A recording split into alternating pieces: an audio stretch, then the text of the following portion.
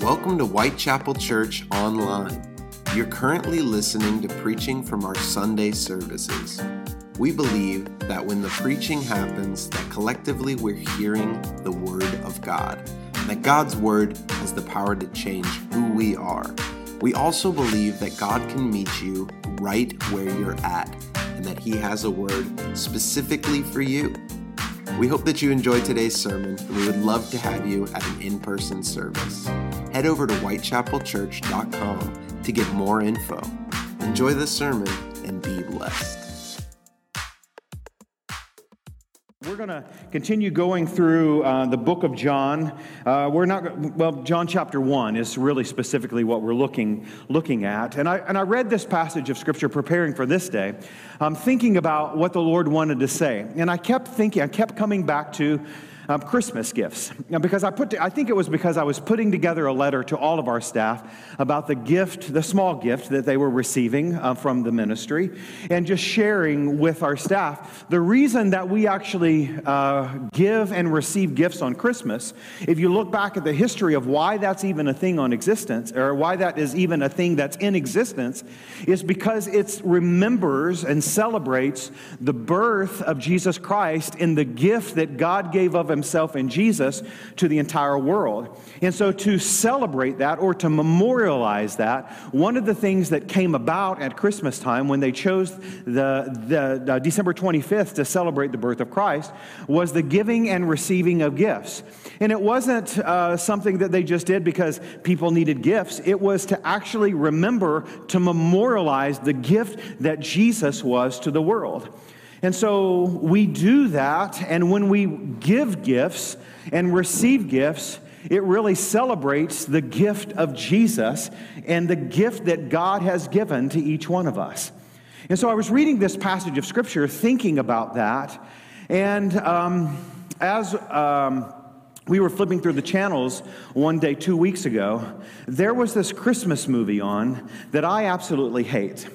One, I have to tell you, I'm not a movie person, only because if I sit still for very long, I don't stay awake. I don't know, gentlemen, if there's any of you that are that way, especially if I go to the movies, unless it's something that I'm really captivated by. And it takes a good movie for that to be the case. If you put me in a dark room and turn out the lights, and I don't care how loud it is, I'm going to take a little nap. And I don't think that there are a lot of good Christmas movies. I've only found one or two good Christmas movies that really captivate me. But my wife loves one Christmas movie that she could quote all of the lines, and she's back in children's church this morning. I wish that she would be in there this morning because I'm talking about this movie that is one of her favorite movies, A Christmas Story.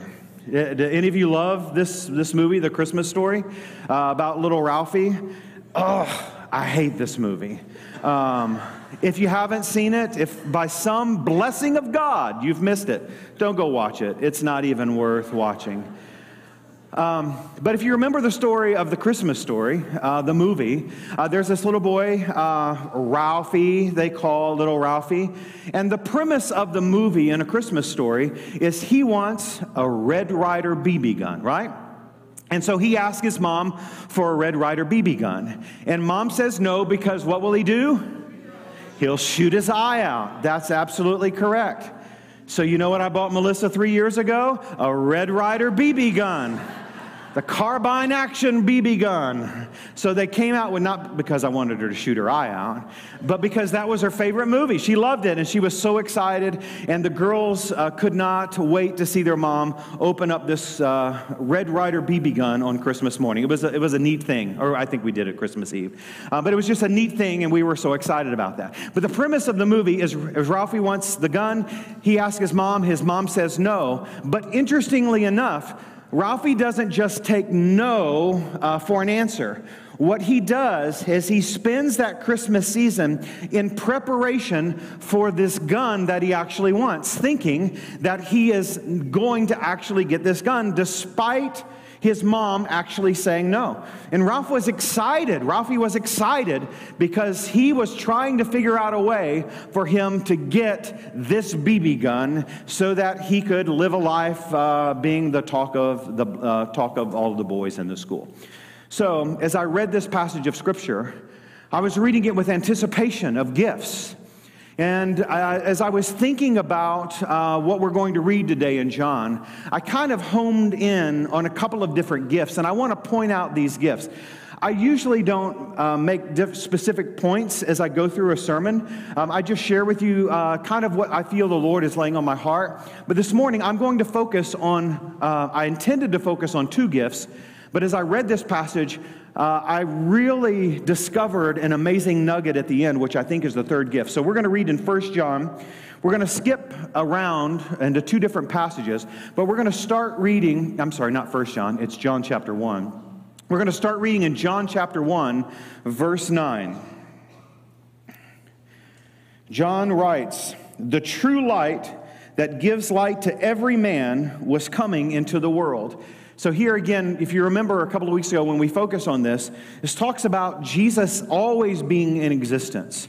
He was there before the foundation of the world. Everything was actually made through Jesus because God is God.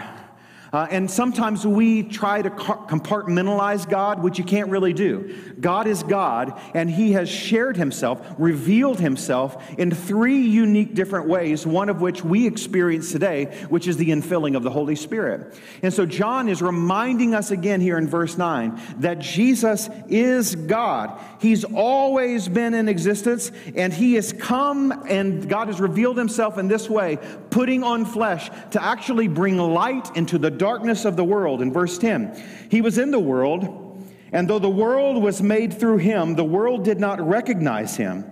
He came to that which was His own, but His own did not receive Him. Yet to all who received Him, to those who believed in His name, He gave the right to become children of God. Children born not of natural descent, nor of human decision, or of a husband's will, but born of God. And if you'll turn with me over to verse 29. So we'll fast forward towards the last third here of John chapter 1. John continues writing. We're fast forwarding a little bit. So Jesus is preparing to begin His earthly ministry here. And so whenever John was writing that Jesus was coming into the world, God wrapping Himself in the flesh, there John was actually celebrating the birth of Jesus Christ. And so now we're fast forwarding a little over 3 decades, and this is what John has actually recorded for us. In verse 29, the next day, John saw Jesus coming towards him. Now, Jesus is a grown man at this point. He's grown. He's coming towards John, and this is what John says. "Look, the Lamb of God." Another translation says the way that I actually like to hear this passage. John says, "Behold." Behold has a little more power to it, I think, than just look. But John says, "Look," or "Behold." It's the Lamb of God.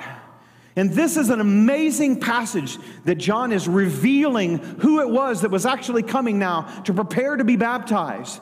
That Jesus had lived His life almost completely anonymous up until this point. And here John is proclaiming the one who is coming to make that light receivable to every single one of us. And John is announcing it for the first time and saying, "Behold," or "Look, it's the Lamb of God who takes away the sin of the world." In verse 30, "This is the one I meant when I said, 'A man who comes after me has surpassed me, because he was before me. I myself did not know him. But the reason I came baptizing with water was that he might be revealed to Israel.' Then John gave this testimony. 'I saw the Spirit come down from heaven as a dove and remain on him. I would not have known him except that the one who sent me to baptize with water told me, the man on whom you see the Spirit come down and remain is he who will baptize with the Holy Spirit. I have seen and I testify that this is the Son of God." Thinking back to that beginning passage of Scripture from verse 9 through verse 13 that I actually read, one of the things that John, the disciple, actually pointed out for us here was that God came into the world to give us a specific gift. A gift that was very specific to all of mankind. It wasn't intended for any other part of creation, but it was intended specifically for man, the descendants of Adam and Eve, that God was actually with in the garden. And because sin had entered into the relationship of man and separated man from God, then God wanted to fix this. God needed to address it, and He needed to actually come and pay the one final price so that this that John is actually testifying of would actually become possible in all of our lives.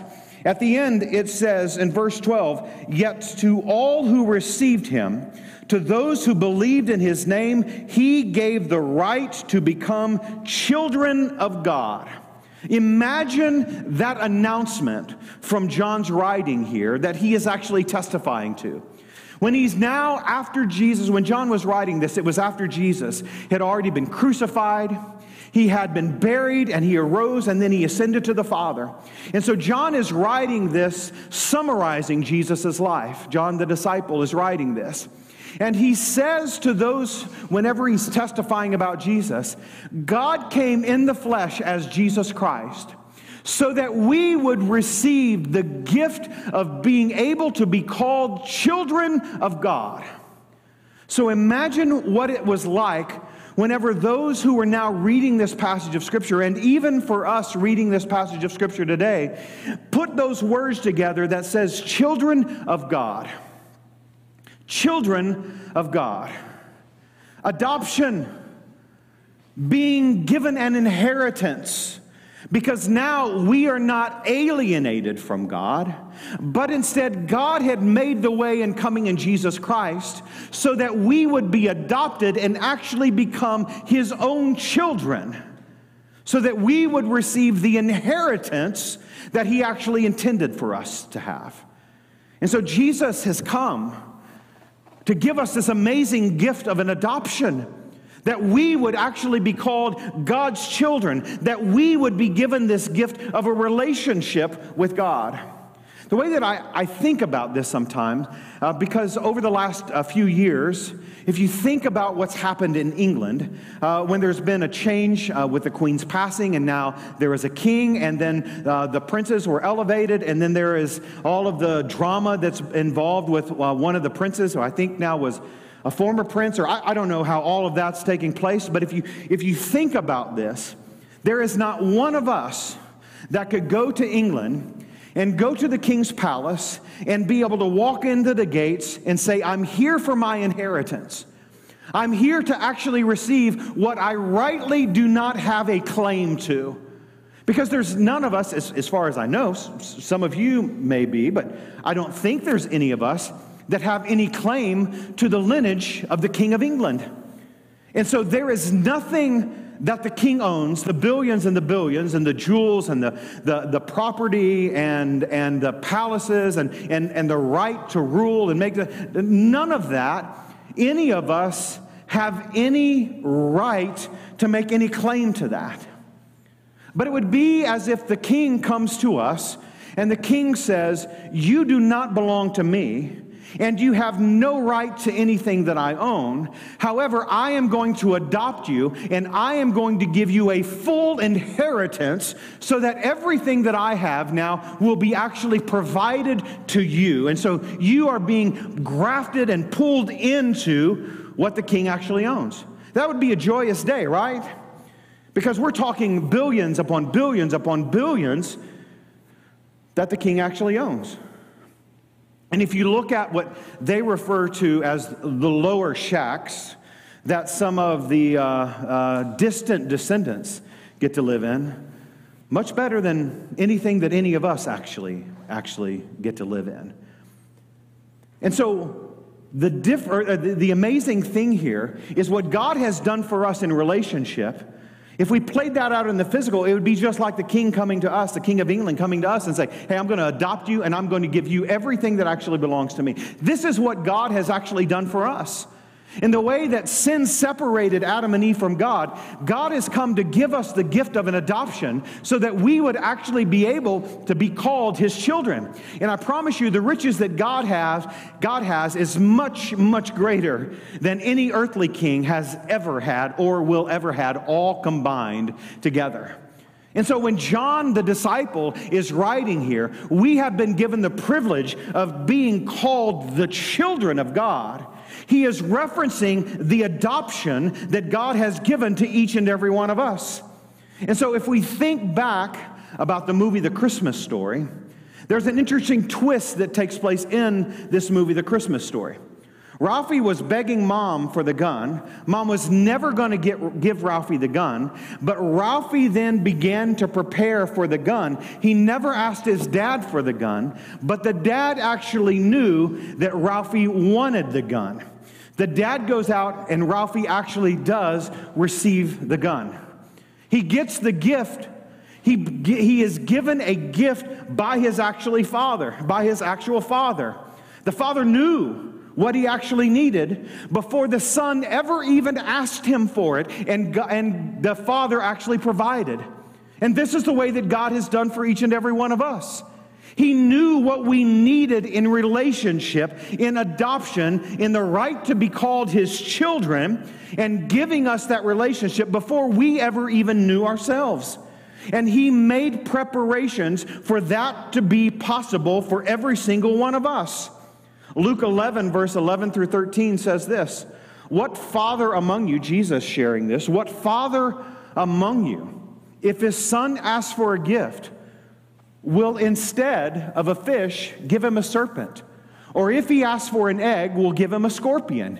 If you then, who are evil, know how to give good gifts to your children, how much more will the Heavenly Father give the Holy Spirit to those who ask Him?" And this is where Jesus was actually making preparation, not just to adopt us, but then to infill us so that He would always be present with every single one of us. God made possible the gift of adoption, of us actually becoming His children, through His arrival that we celebrate at Christmas. But then, interesting, in this second passage that we read from John, starting in John chapter 1, verse 29, you see what God continues to do and the work that God actually continues to do. So in this passage of Scripture, we start reading here of the announcement of who Jesus actually was. The John we read about here is actually John the Baptist, who's announcing Jesus as the Lamb of God. And in this, God has made His intentions clear in verse 29. I want to put it up on the screen with you for you to see, and I want you to look at it here on the screen with me. You've got it in your Bible, which is great, but I just want to focus on this morning together looking at the screen, because I want to show you two things in this that just is mind-boggling if we think about them. Here, the next day, John, this is John the Baptist, John saw Jesus coming toward him and said, "Look," or "Behold, the Lamb of God." An amazing announcement that John the Baptist has done here. Look, it's the Lamb of God who takes away the sin of the world. And so I'm going to color two parts of this because I want you to catch what actually, the power of what John is actually saying. The first part, it says, the Lamb of God. Look, or behold, the Lamb of God. Whenever John the Baptist is making this pronouncement, when Jesus is making His way down, John is actually making reference back to the Lamb of God, back to whenever God actually provided a sacrificial lamb, and Abraham did not have to sacrifice his own son. That's the power of these words that are actually coupled together. When God provided a lamb for the sacrifice, so that Abraham's own son would not have to give his life in sacrifice, God stepped in and provided the lamb. And what John is saying here, really, in these words coupled together, the Lamb of God, the sacrifice of God in the flesh, coming to make that adoption possible for us.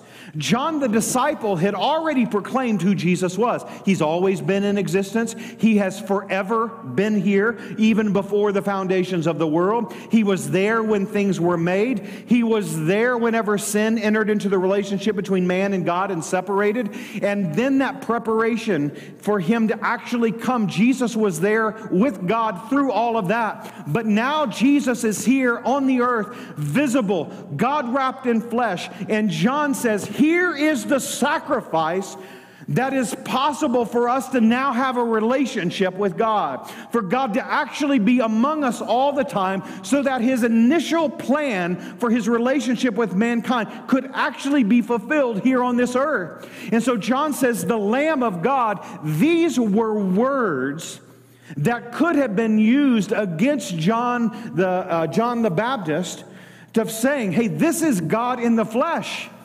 They could have killed John for actually speaking out against the word of God and all of the prophets. But John was making that proclamation saying, look, it's the Lamb of God. It's the sacrifice that every single one of us actually need. And then he goes a step further in describing God's actual intention. It's the Lamb of God, the sacrifice that makes adoption possible, who takes away the sin of the world. God has made his intention clear. John the Baptist pronounced his intention, God's intention, whenever he saw Jesus actually coming down towards the crowds. That God loves you. That God loves you. And if you know nothing else this Christmas season, you have to hear from the Scripture that God loves you.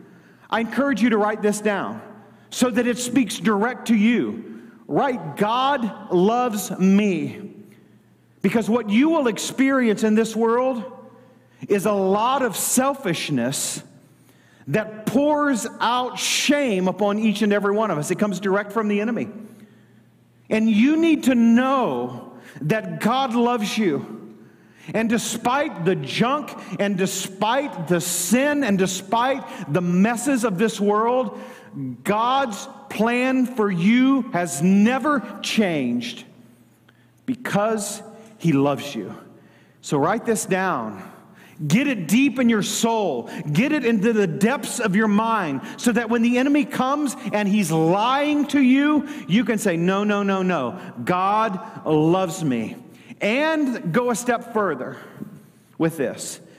Because of God's love for me, he will never do anything to harm me. He will never do anything to harm you. When John said, behold the Lamb of God that takes away the sin of the world, this was the next step in that. God loves you. God loves you, and he will never do anything to harm you. And we think, well, why is this taking place in my life? Why am I having this struggle? Or why am I going through this? And listen, I can't give you the answers for each one of those things, but I know who can give you the answers. And that is the one that loves you and the one that would never do anything to harm you. I promise you, if there's anything in your life that you feel is harming you, and if it is harming you, and if it is an attempt to do the work of the enemy, which is to steal, to kill, and destroy, then it is work direct from the enemy. God would never do anything to harm you because he loves you. But sometimes we take the stuff that we're going through and we receive it as harm. Sometimes what God is doing in your life is not to harm you. It is for your good. The promise of all of the Scripture, we hone in on Romans 8, and we use that one passage there in Romans chapter 8. But the entirety of the Scripture is that God would never do anything to harm you. Why, if God wanted to harm you, would John proclaim, look, the Lamb of God who takes away the sin of the world? And we know how Jesus took away the sin of the world. He died a brutal death on the cross. He was whipped, he was beaten, they put a crown of thorns on his head, they put a spear in his side, and he died this excruciating death. He took the harm so that we would not have to be harmed. And this is the message, this is the gift of Christmas that we celebrate at Christmas. that God came in the flesh as the sacrificial lamb for us because He loved us, and the harm that the world intends to bring us, He took upon His own shoulders. This is the amazing gift of God that we celebrate, that we have the opportunity to have a loving relationship with God Almighty. But I want you to think about ways that the enemy attacks for just a second. Think about ways that the enemy attacks.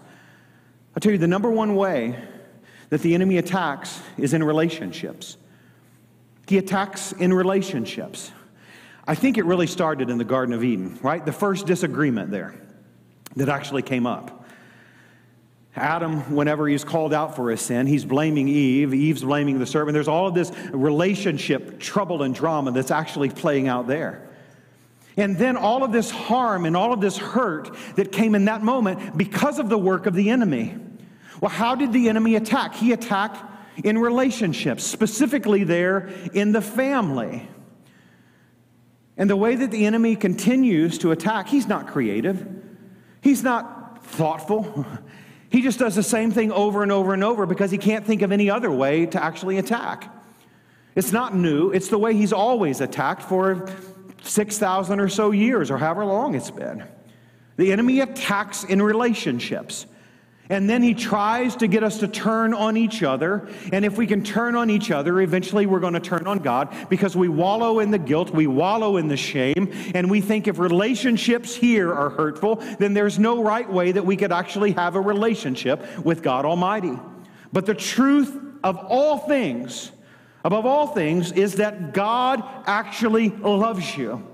And the God who loves you desires to actually be with you.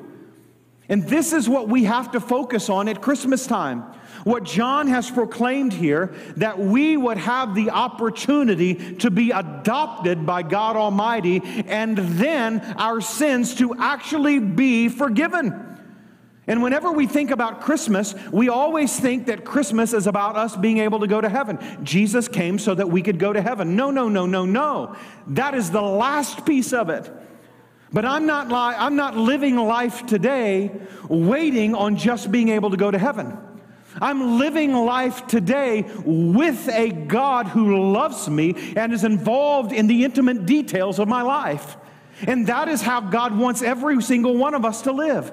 Not living thinking Christmas was only about heaven. That is a piece of it for the eternity. But living the Christmas story of the adoption that God has given to us, that He came to take away the sins of the world every single minute of every single day of our life. Christmas is about much more than heaven. It is about here and right now.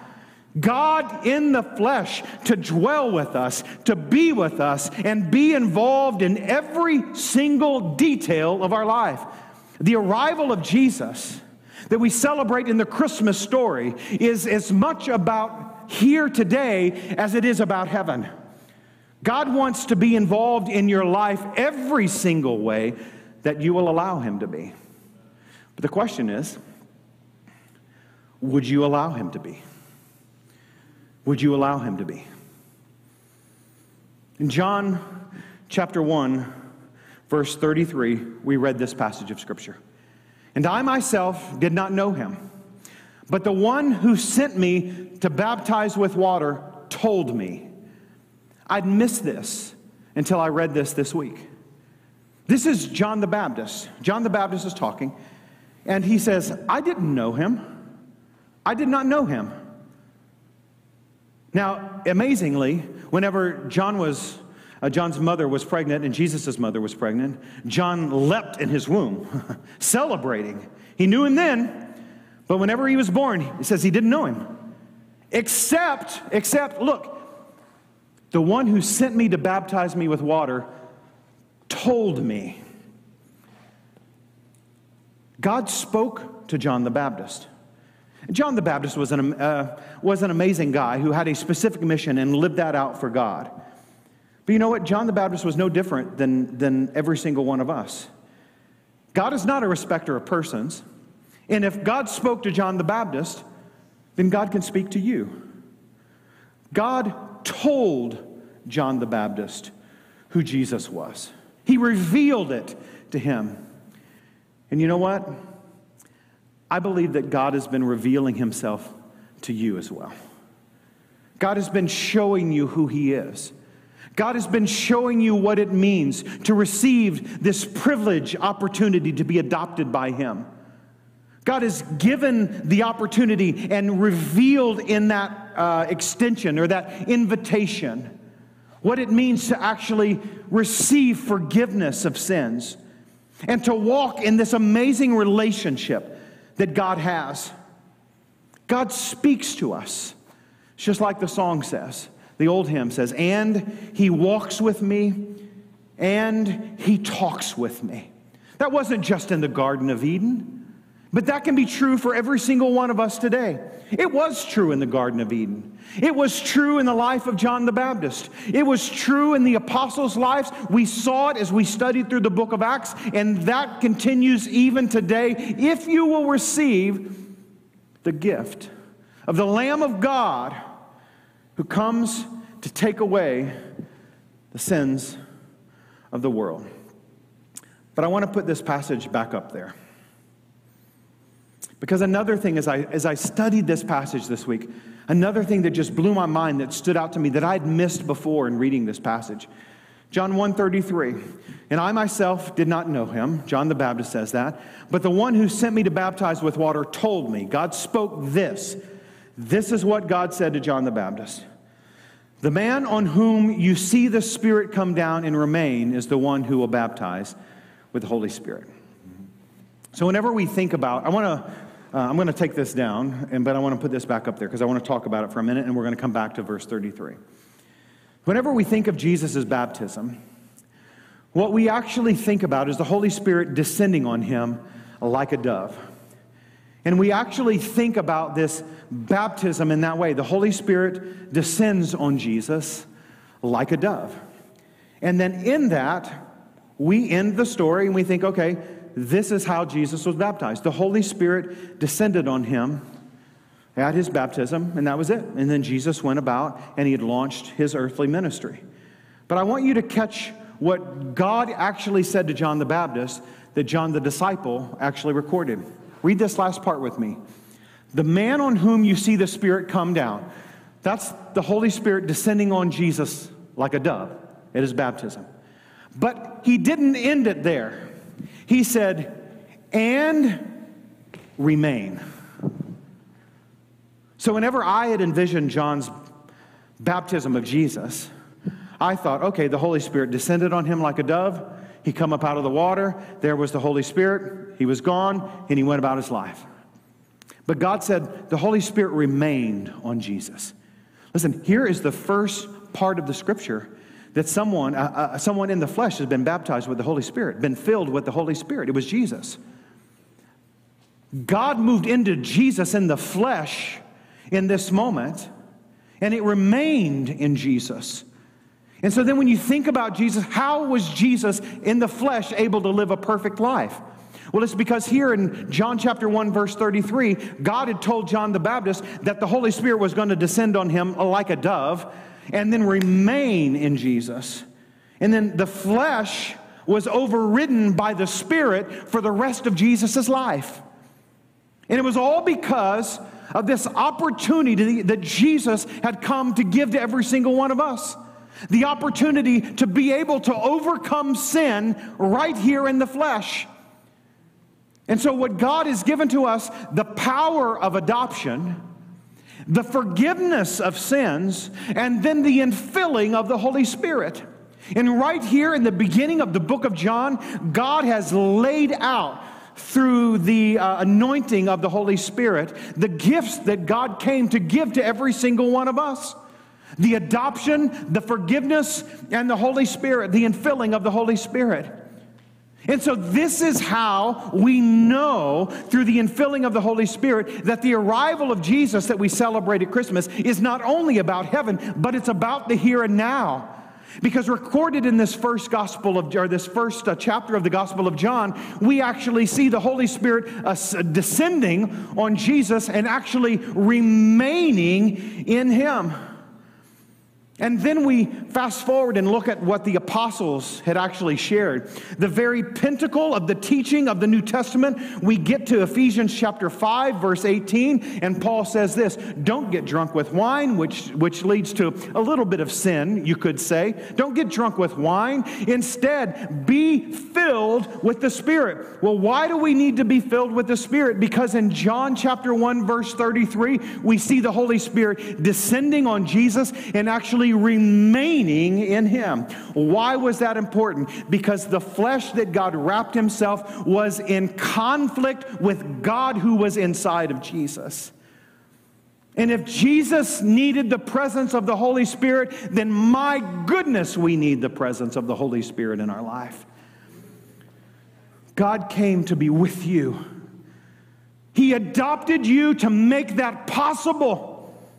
And then he said, we've got a sin problem that we need to deal with. And he said, I'll wash away and make the payment for your sins. But then I'm not just going to leave you out here, adopted, sins forgiven, with no power in your life. But I'm going to come and give you my Spirit and move inside of you so that the power of God rests with every single one of us. Listen, this is the gift of Christmas that God has given to each and every one of us. Not that we would live powerless lives, beating ourselves up over and over and over, but because of that statement that God loves us, we can live life victorious in the right here and right now because God loves you. And a lot of people, and I don't want to speak bad of anybody at all, because people can interpret the scriptures differently, and sometimes it's just a matter of a difference of opinion. A lot of people get scared when you talk about the infilling of the Holy Spirit, because what I think are some bad teachings about the Holy Spirit. Whenever you look at Jesus being baptized, and he was filled with the Holy Spirit, there wasn't anything weird that happened to Jesus. The Holy Spirit descended upon him and remained with him forever, the rest of his life here in the flesh. And God used Jesus Christ in some amazing ways. Yes, he was God, but yes, there was that flesh element in that Jesus was 100% God and he was 100% flesh, and the Holy Spirit was there to guard and crucify that flesh in the same way that we need that in our own lives.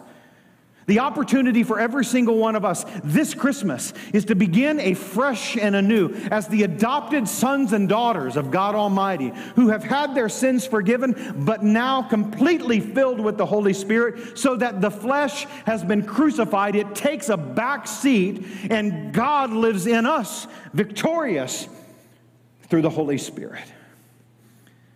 So have you received these gifts that God has given to you? Maybe you don't feel like a son or daughter. Maybe you feel like you don't have any privileges. God died for you to adopt you, to bring you in as his own. So that when you repent, he forgives and forgets completely about your sins. But listen, he loves you so much, he doesn't leave you there. He wants to fill you with the Spirit in the same way that Jesus was at his baptism. He wants to fill you with his Spirit so that you can truly experience the promise of God that he would be with us. Have you followed through these gifts and received them the way that God intended, that we've looked at here today in John chapter 1? If not, I want to encourage you as we stand and sing in just a moment to reflect on these and receive these gifts that God has given to you, because God loves you. Thanks for joining us at Whitechapel Church Online. We pray that today's sermon blessed you and that you'll continue to join us as we lean into God's Word together. Until next time, have a great week and be blessed.